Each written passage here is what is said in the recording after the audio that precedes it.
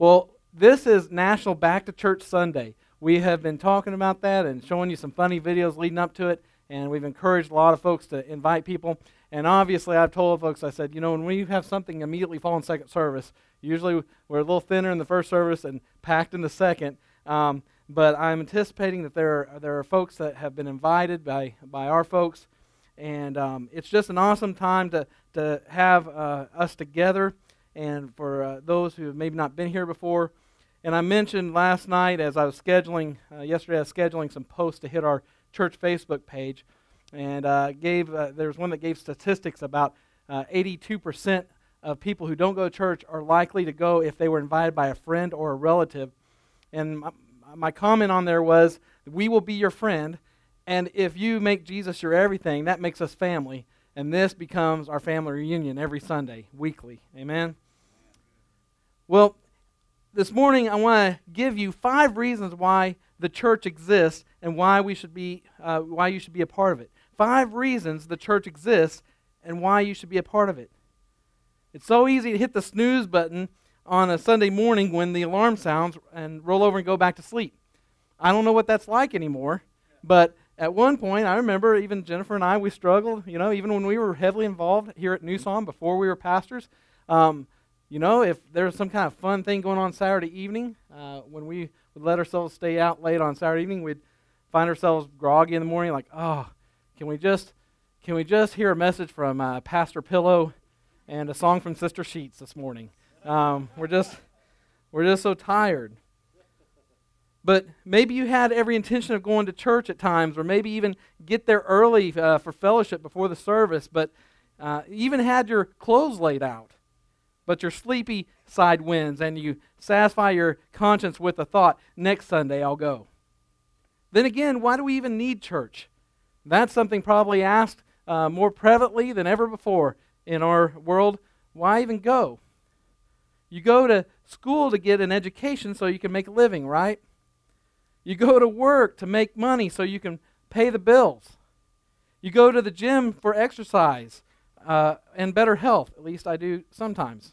You go to the mall to shop for clothes and the grocery store to buy food. I mean, you have a place for everything, right? You go to the lake to fish, the ball game to cheer, and the golf course for fun. And some of those last ones are actually the reason why people miss church sometimes. The lake seems much nicer and calmer on Sundays, doesn't it? I remember when I used to go to the lake, there was a couple times I've skipped church and gone to the lake, and the water just seems to always be like glass on Sunday. It seems to always be more tempting. But church, why go there? Why get up early on one of your few days off? Why go through the hassle of dressing up and getting the kids ready? At least at New Song, you don't have the pressure to dress up, so you've got that out of the way. But why do you go to the trouble of finding a parking space near the front and space in the pew near the back or the seats? Why go to the trouble of finding your place and doing all that? Well, if you've ever found yourself wondering about that little question, you're not alone. Surveys tell us as far back as even 2010, and they've increasingly gotten worse since then, but even back as far as 2010, 79% of Americans identify themselves as Christians, yet only 20% of Americans attend church regularly. I guess some people look at going to church as a bother or an unnecessary burden to be avoided whenever possible, a perfectly good hour wasted in order to keep a wife or a preacher or a parent off their backs. And others see it as like a punishment or something that you're forced to do, or maybe it's earning brownie points with their maker. But someone who understands church and what it's really about, going to church can be the most spiritually fulfilling, inspiring thing you do all week. Now, I want to jump over a little bit because in realization, someone might have made their way to church and hadn't been in church for a while, or maybe recently got back in church, and you're like, man, is he going to hammer me? No. I want you to, this is going to seem like we're going off on a side note here, but how many of you like tropical places? Anybody? Okay, some of you, if you're given the choice of Alaskan cruise or a tropical cruise, who would take the Alaskan? Okay, so, everybody's got a difference of what they like, right? Well, I'm I'm going to have you just close your eyes for a minute. I want you to imagine with me, if you came into New Song today, not realizing it, but I had bought us tickets, all of us, to go, and just think of that destination in your mind. And think about the fact that we would all get there, and you didn't realize this was coming then, you didn't know it, but all of a sudden you're in your favorite place in the whole world. The responsibilities you had that were troublesome, were trying, all the struggles and everything, everything's being taken care of for you back home. You're there to just enjoy yourself. And as we give each other hugs and excited that we've made it and that we're going to get to spend some time together, you wish that could go on forever. You can open your eyes now. You see, the reason that we're talking about this is that church doesn't get you to heaven. And church does not make your relationship with God. It doesn't make a relationship for you with God. But church is vital for the journey of us reaching that destination of heaven. That is a place where we'll be able to celebrate and joyfully leave behind all the troubles and the cares. As the Bible says, no more tears, no more sorrows. You understand the drive of the church, the drive of this pastor this morning is that all of us go together to a place that not one of us has to be missing. And so when we talk about this, while church doesn't make your relationship with God, it's not that is what makes you a Christian. At the same time, to be a Christian in this day and time, every year it gets harder and harder. But to try to do it alone, to try to have a life that is pleasing to God, that is in line with His Word, that is following Christ and being Christ-like, is exponentially harder. If not, I'd like to almost propose almost impossible to do outside of the church family, because it's exactly the way the Lord designed it to be.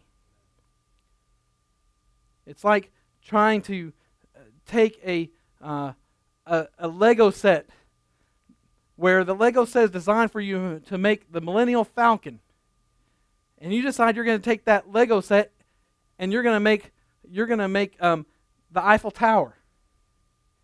It wasn't designed for that. You're going to be fumbling through that. You're going to be trying your hardest and trying to make pieces fit, and you're going to continue to try and get frustrated when all along that erector, it was supposed to be the Millennium Falcon. Some of the young kids are like, what's the Millennium Falcon? But someone who understands church and what's really about going to church can be the most spiritually fulfilling, inspiring thing you'll do all week. The book of Acts tells the story of how the church got started. 50 days after Jesus rose from the dead is when it got started. He sent the Holy Spirit to empower His disciples, and they went out and began preaching about the death, burial, and resurrection of Jesus and the good news. It was the institution, it was the organization, and I'm not talking about a building or having a structure of the leadership and all that. Yes, that came and was important, and the different offices that were held in the church for ministry. But the importance was that they needed a strengthening mechanism. They needed a strengthening organism to strengthen their walk with the Lord, because they were facing persecution and they were facing difficulties and just falling into the mundane lifestyle sometimes. Some of those that didn't face persecution immediately, maybe it was just to keep the fire burning in their heart, but they needed the church. Millions of people listened and thousands believed in that time and became part of the church often.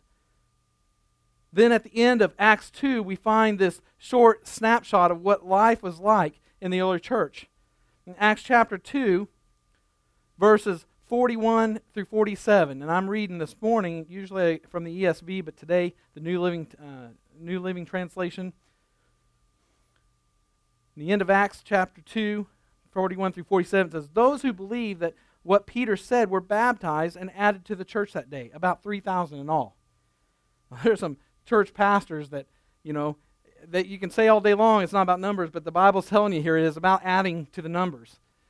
And it's not just for numbers' sake or warm bodies, it's because that represents people who have an opportunity now to be in heaven with you. So 3,000 were added. Now, any pastor that would see 3,000 people in one shot come into the church would be dancing up and down.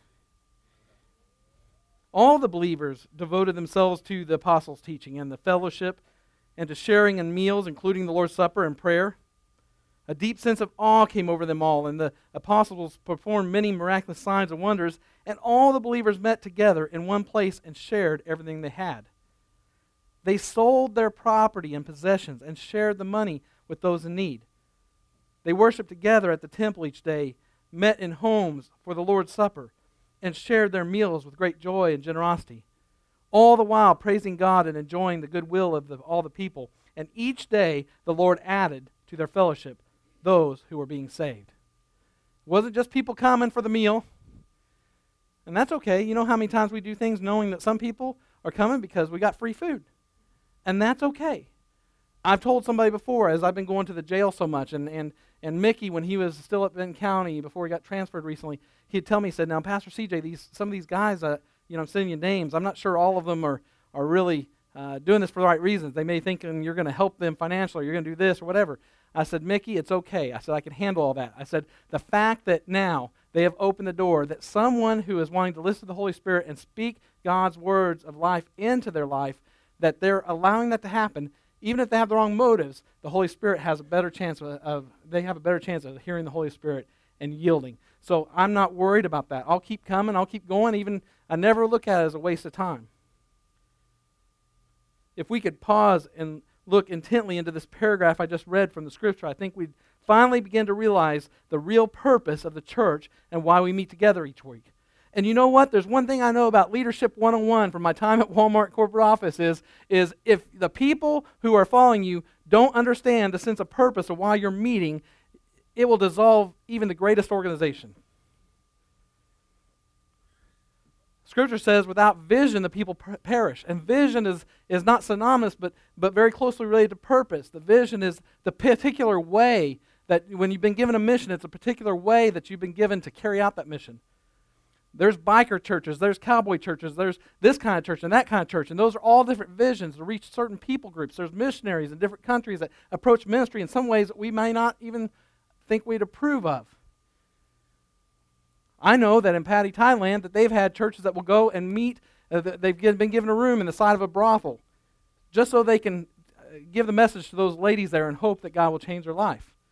And some of us are like, I can't believe they didn't go near that place, filthy place. Was looking at the examples of this very first group of Christians reveals 5 reasons why the church exists and why you should be a part of it. And the first thing that the church brings into our lives is membership. Now, again, some of you know, we call our membership partnership. And this isn't particularly talking about card-carrying churchgoer. This isn't that, the Bible does talk about you getting a little laminated card that has your name and that you belong to that church. No. We're talking about the membership as those who are fully engaged in the ministry, that we call partners. In other words, the church gives us a place to belong. The passage we read in Acts is absolutely flooded with fellowship. This church heavily focuses on fellowship. I do believe that we need to be very careful that all of our things that we do and we put resources to doesn't involve just the membership. There should be more outreach than just for us, otherwise we become a club. And remember what Brother Cartwright that came from Rural Compassion, remember what he said? He compared Christians to cow pies. He said cow pies, he said if you pile them up and leave them together, they begin to stink. But if you split them all up and move them out and spread them all out, they begin to make things grow, right? They become fertilizer. And he compared the church that way, that sometimes we pile all up together and we stay together and we stick together and we begin to stink. And we don't even realize it's happening. Your best, I remember when I was at Walmart, and listen, I'm not trying to be Walmartian today, because some of you are like, I need a break from Walmart. Quit talking about it. But Sam Walton, one of the things he taught in the very beginning was about listening to the people. He'd fly to the stores, he'd surprise them, he'd come in and talk to the checker. Sometimes they wouldn't even know who their founder was, who their CEO was, but he'd talk to them and ask them their thoughts on their job. He'd ask customers. And you know what? Church folks, one of the best things you can do, and we've been doing lately, has been very, very effective for us in understanding what's going on, is to quickly begin to talk to those who are coming in new into the body and find out what they think. I open the door, I say, it's okay, I got thick skin, tell me what you see, tell me what you think. Not because I'm trying to be crafty and treat this like a corporation or anything, but Jesus did the same thing. He spent time with even the unbelievers to understand what their heart was before he started trying to make an impact on them. You see, sometimes we try to act like doctors fixing people, but we don't want to worry about hearing what the problem is. We want to make up a diagnosis and then try to deliver the treatment. The Bible says all the believers devoted themselves to the fellowship and the sharing of meals, and all the believers met together in one place and shared everything they had. But this was always to prepare for sending out. This was so that they could be discipled and grow and be sent out. Jesus gave these new believers a sense of community, belonging, and togetherness. And he did so at a level that you cannot find anywhere else in the world. About 11 years ago, Saddleback Church, Rick Warren, did a big focus and a big campaign around community. And that his church would be focused on building a community of believers. And the ramification of that is still impacting that church today. It was one of the most incredible things he did. Now, whether you like Rick Warren or not, I don't have an opinion there. I'm just saying that at least he got that right, and the Lord used that. So Jesus gave these new believers a sense of community, belonging, togetherness, and he did it at a level he cannot find anywhere else in the world, and all of us need a place to belong. If you tell me right now that you don't feel like you need a place and that you're that, remember when we did the Desperado sermon, and I sang you a little portion of the song? We're not meant to be the Desperado. We're not designed to be that. And if you tell yourself that, it's because you're throwing a wall up because you've been hurt before, you've been disappointed, or you've just gotten so cynical you just don't like other human beings, anybody else that breathes the air you breathe. And it's not healthy, it's not the way you're designed. And I can tell you that no matter what you try to convince people of, you're miserable. All of us need a place to belong. All of us need a part of something bigger than ourselves. All of us need to experience family and fellowship. Vance Packard wrote the book, The Hidden Persuaders, first published in 1957, and Packard explored the use of consumer motivational research and other psychological techniques, basically the advertisers, how they get in our heads and how they motivate us, move us, and get us to make purchases and do all the things we do based on how they approach it. And he calls America a nation of strangers. A nation of strangers, because studies show that 4 out of 10 people experience feeling of intense loneliness. 4 out of 10 people experience feelings of intense loneliness. I've had that several times in my life. When Jennifer and I were going to a church before this one, great family of believers there, but I was feeling lonely to find a guy friend that I could do guy stuff with that just understood the way I was, and I just was feeling lonely in that sense. We had plenty of people who were always loving on us and all that, but that's a need I had. I prayed for it, and God sent a couple that we became close friends with at the right timing, and God fulfilled that need. Our American culture produces people who are more closely identifying themselves with characters on weekly TV series than with their next-door neighbors. You know, used to, there was TV shows like Tim the Tool Man. Remember? He had the relationship with the set of eyes over the fence, his neighbor. We never really got to see what his neighbor looked like. That was part of the show, is always the tease of where they're going to show his face. They do very creative things to hide it, but that was what his daily interaction was. But now it's the amount of TV and things we sit and watch. You know, they're saying we watch far much more TV than we spend with our families. And especially if that's the case with our families who are right there in our home, you know that we're not identifying or spending time or getting to know neighbors. Everywhere you look, there are signs that people are hungry for fellowship, community, and a sense of family. Beer commercials don't sell beer, they sell fellowship. You know, we all see the beer commercials, especially Super Bowl time, and they're not trying to sell you on the beer. They sell you on the fellowship and integrate the beer into that so that you connect the beer with the fellowship. They're not going to show some guy who's becoming an alcoholic sitting alone in the dark in a house all by himself, all depressed, slugging beers down, are they? That wouldn't sell.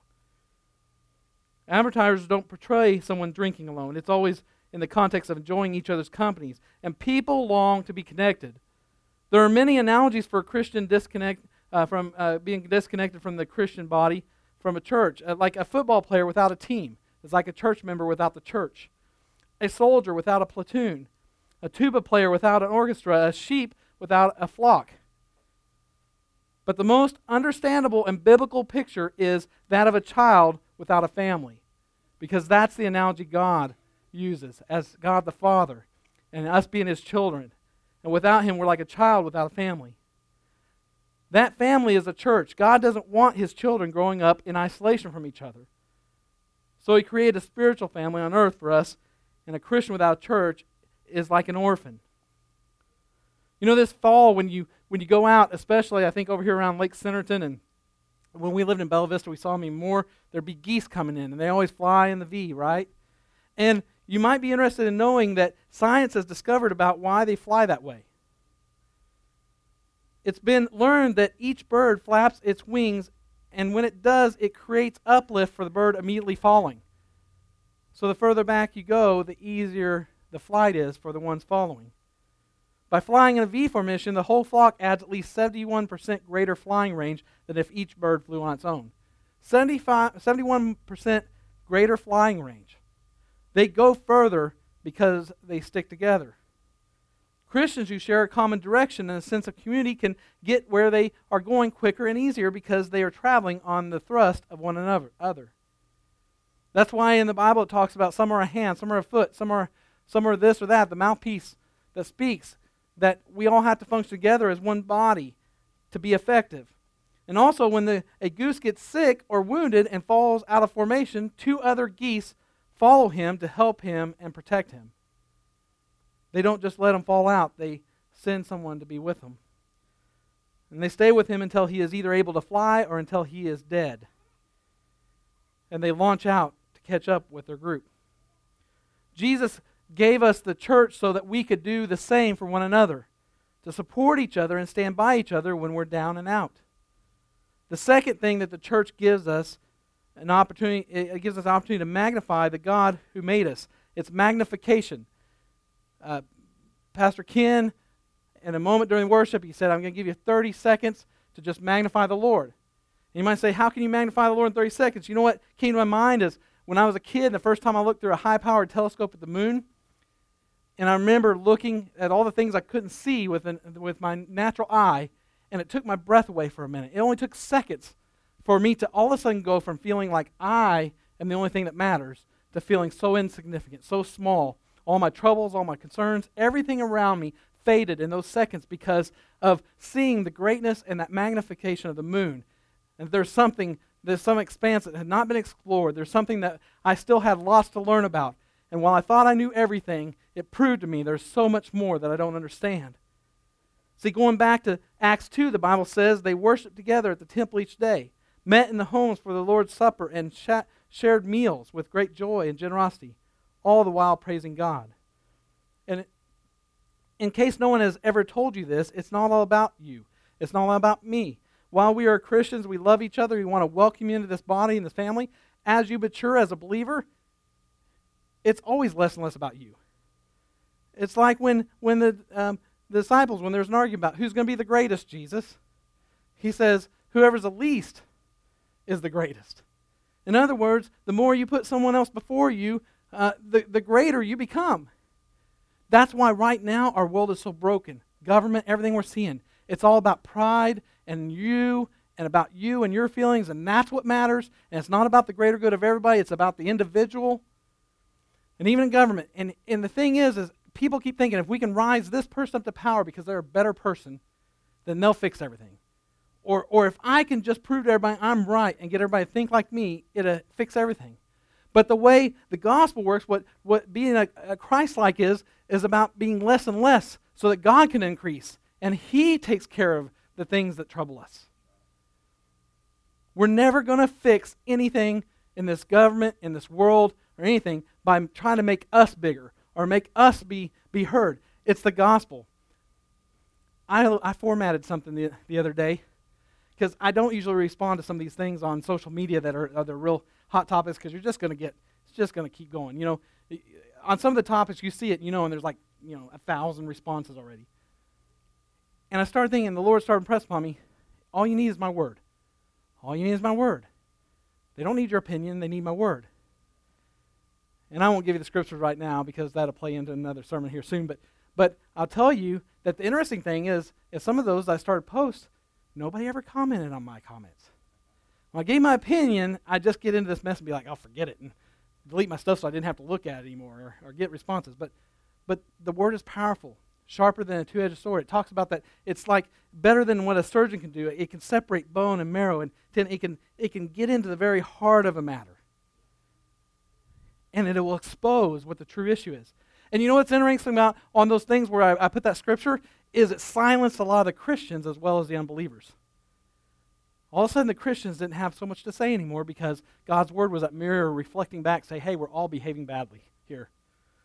None of us are acting Christ-like right now, so I don't have anything I can really shout out at these folks because I'm trying to tell them the reason I say this is because I'm following Christ, and now I've been examined by the Word of God, and I'm not setting that example. Church gives us an opportunity to worship God, the Father, and His Son, Jesus, through the power of the Holy Spirit.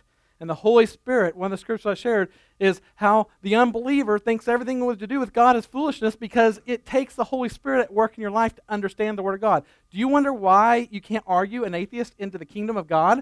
Is because they have to be willing to experience God.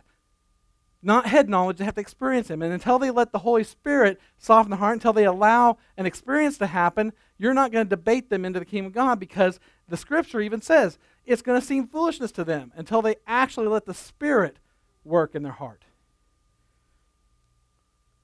See, the sad truth is worship should be a way of life, but the truth is that most of the church today doesn't worship God on their own. It's only during the worship service. Life is busy and hectic, and we're all so easily distracted, and all of life should be worship, but it's not. Church gives us 75 minutes a week focused on worship and attention on Jesus, unless you come on Wednesday nights, and then you've doubled your time. But it's still less than 2.5 hours.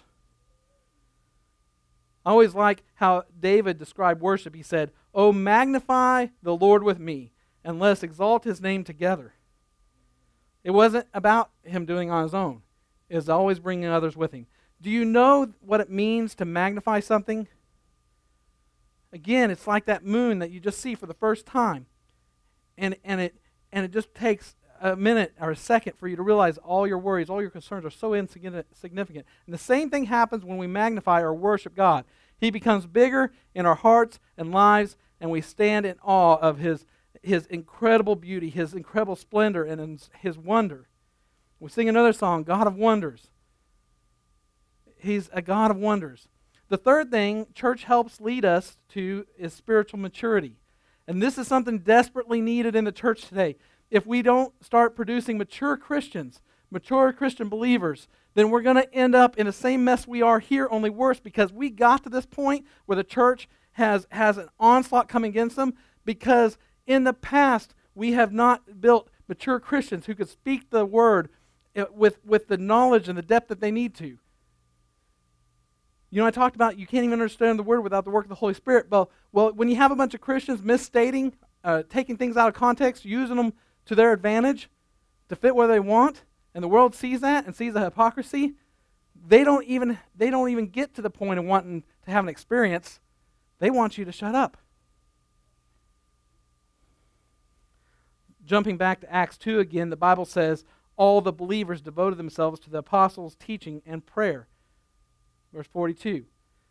You know, I don't want to step on toes, but I'll just tell you, a very short time of pastoring, only 3.5 years, very quickly found that most of the issues that happen in church, I'm not saying all, most of the issues that happen in church are usually with folks who have been gone enough that they've not been on the same trip that we're all taking. They don't know all the information that's been given from God's Word. They haven't been in the process of the maturing, and they're gone enough. They come back in, they see one thing that upsets them, and they don't realize that that's been addressed, or we've been tackling that, or we've been working on that. Again, it comes down to just me, myself, and I. I see a problem. I'm upset. I don't stop to think that everybody else in the church has problems too, and just like you do, and we're all working on it together. And sometimes it's a process. I'm mentoring a guy right now working on his credentials as a minister, and he is a new believer, and he is on fire. But his frustration is he goes to a church that's more older, established church, been there a long time, kind of got set in their ways, and he's coming in there saying, our church isn't doing this, our church isn't doing that. And I'm like, I love this brother. He's got a good heart. It's just, I tell him, I said, listen, it's so interesting hearing you talk, being a pastor now. because I've been there, I understand that, but I said you got to understand is like you can't assume that everyone is just not doing what they're supposed to be doing. I said we're all in a process. If you get your way and turn everybody loose like you are right now, you're going to have a mess. Some of them need a little more development. Some of them before they just try to get excited and go out there, they need to work on some things they've got going on and get rid of that. So in other words, they were committed at this time in the New Testament church, committed to learning more about Jesus.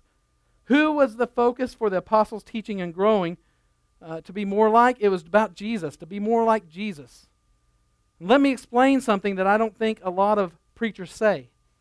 We don't study the Bible so that we can sound smart around other Christian friends, or to just grow our knowledge for our own sake or for our own pride. We study the Bible so that through it, the Holy Spirit can change us and make us more like Christ.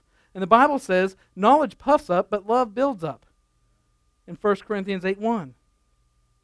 God wants to develop in us the kind of character described in the Beatitudes of Jesus, the Sermon on the Mount. If you'll come, men, to men's Bible study this next Saturday, that's the series we're going through. And again, I've mentioned this over and over. Doc Blankenship, Brother Blankenship, is going through that Jesus, all these religious folks were saying, well, I obey the law, I'm doing this. And he says, yeah, the law says don't murder. I'm telling you, don't even be the kind of person that gets angry. He's taking a step further, saying you should be in a process of changing, be more like me, and then you don't even have to worry about whether you're obeying the rules or not. You're becoming the kind of person who wouldn't even get there or get close to it. I am evident, and we talk about this a lot, it's evident to me that I'm still in process every time I get into bad traffic. And I think about this now that Doc's been doing this series, like, don't be the kind of person that gets angry. Don't be the kind of person, get out of my way. We're all in process, even your pastor, but he wants us to be that kind of person, that the fruit of the Spirit that's talked about and what Paul's talking about in the great love chapter, that becomes evident and prevalent and the foremost in our lives. The Holy Spirit uses a variety of methods to lead us to Christ's likeness. He often uses the circumstances of life, the trials and tragedies, to shape our character. How many of you have a pastor you're not so proud of? But now that Christ is in your life, it's not that he willed it. He didn't want that for you. All the time, the Holy Spirit was trying to get you away from it. You probably don't know how much he was doing. But now that it's happened, now it's over with, and you're redeemed and you've given your heart back to God, what kind of tool is he using? How can he use that for his kingdom's sake? For some, that's some of the guys who are doing street witnessing out to the gangs or drug addicts or those. It's because that's what they went through. And God is using that for his glory. He uses worship. As Emerson, an American essayist, a lecturer and poet of the mid-19th century, once noted, he said, it behooves us to be careful what we worship, for what we worship we are becoming. And I'm going to step on my own toes here for a minute, because where I have failed leading up to before I became pastor here and even after, is I always thought that I could, if there was something on TV or movie, a little bit of curse words here, a little bit of this, a little bit of that, hey, that's all right. I'm strong enough. I can shut that out.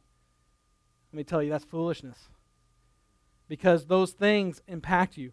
You say, well, I wasn't worshiping it. I can tell you this, if you have a check in your spirit about the first time and then you ignore it and watch it again, then you are beginning to worship it. Because if the Holy Spirit's trying to prompt you not to do it and you keep putting it first, then you're putting it before God, and it has become what you worship.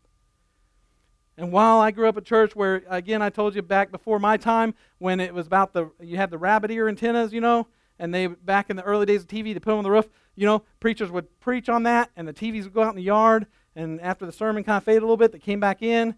Or if they had the rabbit ears on there, they're afraid the preacher might see it, and they put them in the attic where they still get reception, but they couldn't be seen. We're not talking about that because that has no spiritual benefit for you to hide it. You're not trying to make it to heaven by impressing your pastor or the church. And it's not just about making it to heaven. God is trying to rescue you from things that will entrap you and bring division in your family and break your family apart, and eventually, little piece by piece, tear apart the moral fiber of your home until all kinds of problems are unleashed, and you'll never be able to trace them back to that one show. You'd never be able to. Because it's not all that one show. It was the decision you made there and the decision the next, and they become bigger and bigger. It's like when we tell our kids, If you steal one thing, it gets easier next time, and bigger things next time, and then Dad's visiting you in the penitentiary because you stole a bunch of cars.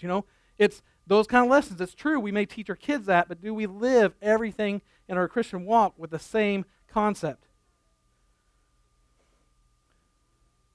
I still believe the tool he uses more than any other is God's Word, though.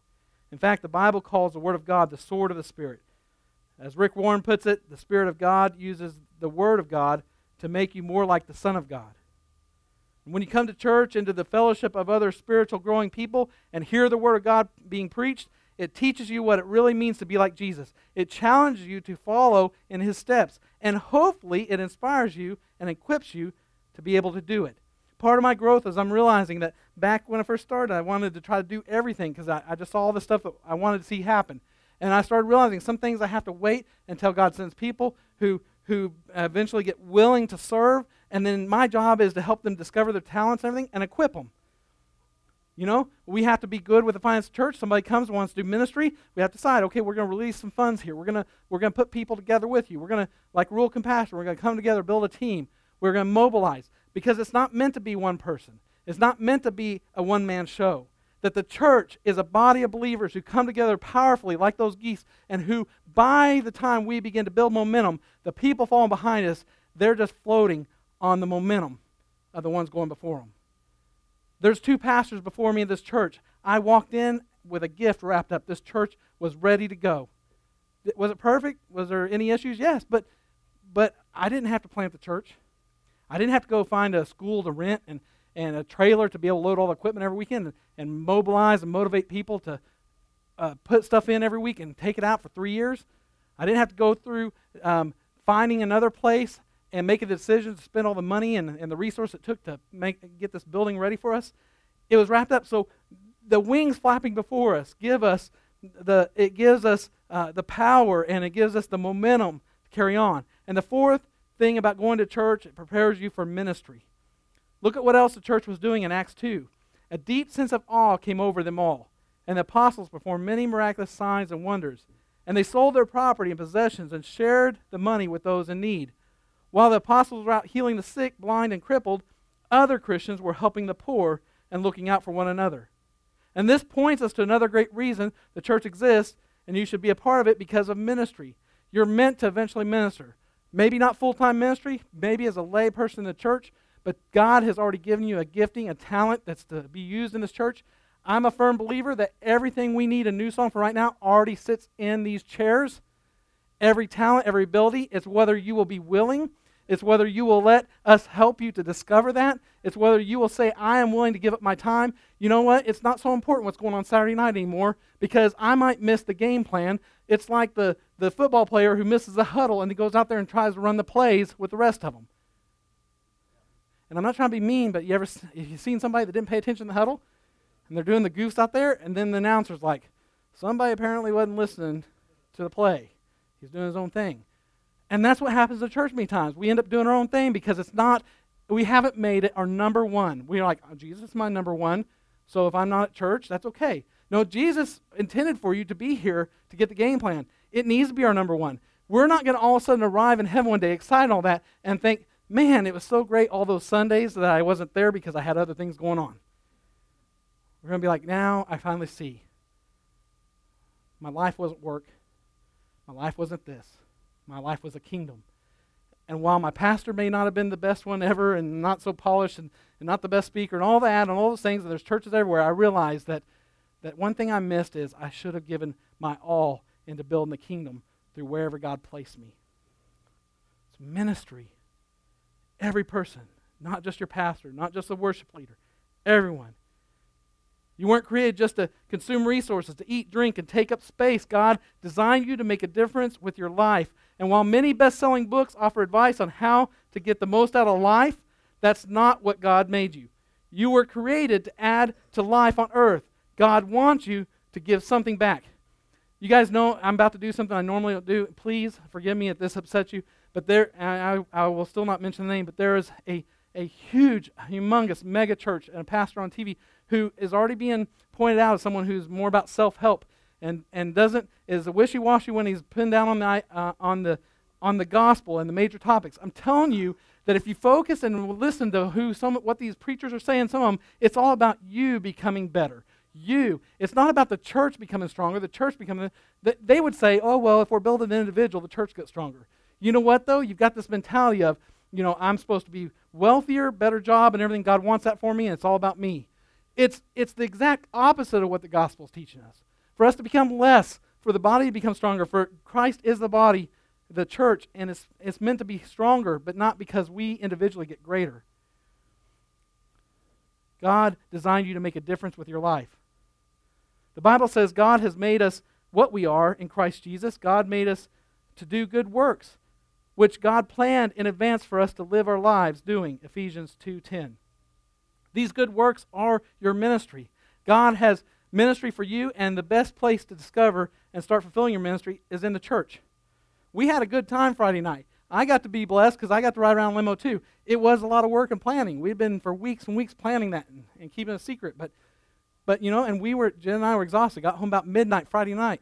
And I just said, this was incredible though. You see, it's so fulfilling. We were able to bless those girls' lives. And if you know the stories and the backgrounds, sometimes you understand the significance of what we're doing. We're pouring into lives, sometimes just a few lives, but you never know what that person's going to do for God and what your investment may do later. We can't all go around the world as missionary. I get that. I would love for us to have regularly people called up into full-time missions. It's my heart's desire to see that. But we won't all do that. We won't all have the resources to sell some property and give to the poor, but we all have special gifts, abilities, experiences, and interests that God has given us for ministry. If you love to cook, you can make meals for shut-ins. If you have a heart for kids, you are probably made for children's ministry, and I can tell you that me and my wife will probably be singing your praises if you say, I feel like I'm supposed to be helping with kids' church right now or whatever. Because we, on Wednesday nights, if you come Wednesday nights, about half the congregation is kids, and we're cramming about almost 30 sometimes, 25 or more in that back room. Until we can get a building project going, until we can get that going, we're of our own kids, and we've got a few people being faithful to helping with that, but these kids are important. They are the next church. They are the church now. Jesus put incredible significance on the kids. Who better to help a recovering alcoholic than someone who fought that demon and found freedom? If you've gone through a tragedy like divorce or other things like that, you can use your experience to comfort others who are experiencing that same heartache. The possibilities are limitless. Unfortunately, so are the excuses. We can make them a lot quicker than we can make the plan to go into action. We can come up with an excuse on the drop of the hat. We get good at it because we do it at work, we do it with kids, we do it with everything. We got an excuse ready in case we're put in a position where we're not comfortable. If you've been saved and you're not involved in any service or ministry, what excuses are you using? Abraham was old. Jacob was insecure. Leah was unattractive. Not my opinion. Gideon was poor. Sorry, the political correct stuff comes out sometimes in the pulpit and it shouldn't, but David had an affair and was all kinds of family trouble. Elijah was suicidal. Jeremiah was depressed. Naomi was a widow. And the Samaritan woman had 5 failed marriages. Thomas had doubts. And Timothy was timid. Yet God used each one of them in His service.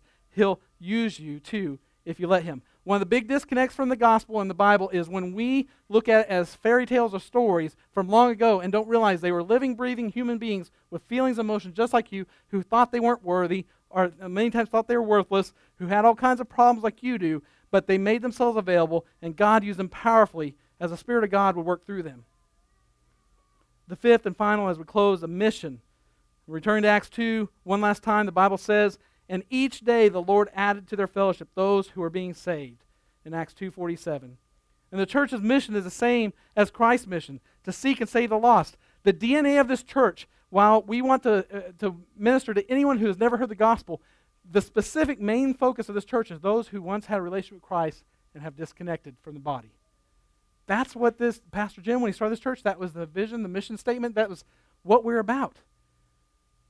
That's why the casual atmosphere. That's why the jeans t-shirt. There's some people that grew up in church where it was too much about what you wore, or it's too much about how you looked, or your job, or your money, or whatever it was, or your social status. And that was the purpose of doing this. Not to try to be cool or trendy, but to reach those who had let stuff like that come between the relationship with God. Other Christians who had it wrong and pushed that, and they thought that's really what the church was about. In the church, we all have the same mission, to share the good news of Jesus Christ and His saving grace with a bent and broken world. You might fulfill your mission by sharing your testimony, the story of how you came to Jesus. You might carry out your mission by telling people the good news.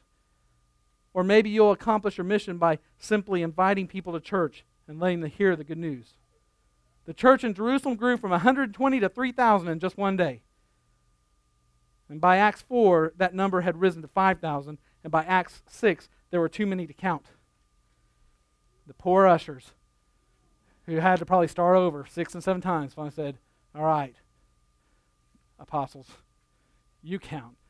I'm not counting 5,000 people every service or more. All because they knew they had a mission and they set out to get it done. They were available, they were willing, and said, God, I may not think I'm capable or equipped, but I see from the examples that have gone before me, just like those geese flying for me, you'll give me the momentum, you'll give me the stuff, I can do it if I'm just faithful. This is the most important thing for the church, is that we get this. And I hope I'm giving you enough reasons to get up and go to church again next Sunday, because we're going to further this message and get deeper into why we need each other. We were doing a sermon series, getting ready to. I was doing one on finances. We did it, and I had everything ready to go. And by Friday, I started in turmoil again about this message. Today, I was like, back to church Sunday. We're going to talk about finances, and that's okay. But God said, you know what? I want them to understand, and I want the folks who maybe have not been here before, that this can be your family. You may have a great family, blood relatives, but this can be your eternal family. It's all up to you. The truth is, church isn't just something you attend, it's something you are. When you understand what it means to not just go to church, but to be the church, you discover your life's true purpose. You were made to be a member of this family, to magnify His glory, to mature in His image, to minister of His mercy, and a missionary of His grace. Maybe you've been out of church for a long time. Maybe you've just come back, or maybe you've not ever actually had a relationship with Christ. Like, I've never even begun the journey. I'm just here today, checking it out, and I don't even have a relationship with Him. If I could have everyone just bow their heads for a few moments. If you're here this morning and you don't have a relationship with Christ, for whatever reason, you started out and then you've just let it die out. And you want to recommit to Christ and say, I want to follow you with all my heart. Or you've never made that commitment. If that's you, I'm not going to ask you to raise your hand. Today, I'm going to say, either get up out of your chair and come down to an altar and you have that conversation with God in a step of bravery to step out and say, I'm giving it my all, and I will make a physical move forward. Not that Jesus isn't right there next to you and He's only up here at the altars, but He'll honor your decision to step out in faith. Or if you just see me after the service and say, I need to understand what my next step is, I want to pray with you. Heavenly Father, we just ask right now, in Jesus' name, that you minister these hearts, God. That if anyone is to come forward today, Lord, that they won't hold back, make the excuse, or Lord, that they would cower before what the enemy is trying to do. But God, they would step out in faith believing. And Lord, I pray that we all, Lord, all believers here today, God, would recommit to being fully engaged in the body, to be here present, to hear the game plan, to move forward, to work in unison, to discover our talents, and Lord, that we may move towards being used ourselves in ministry. We thank you for it. In Jesus' name, amen.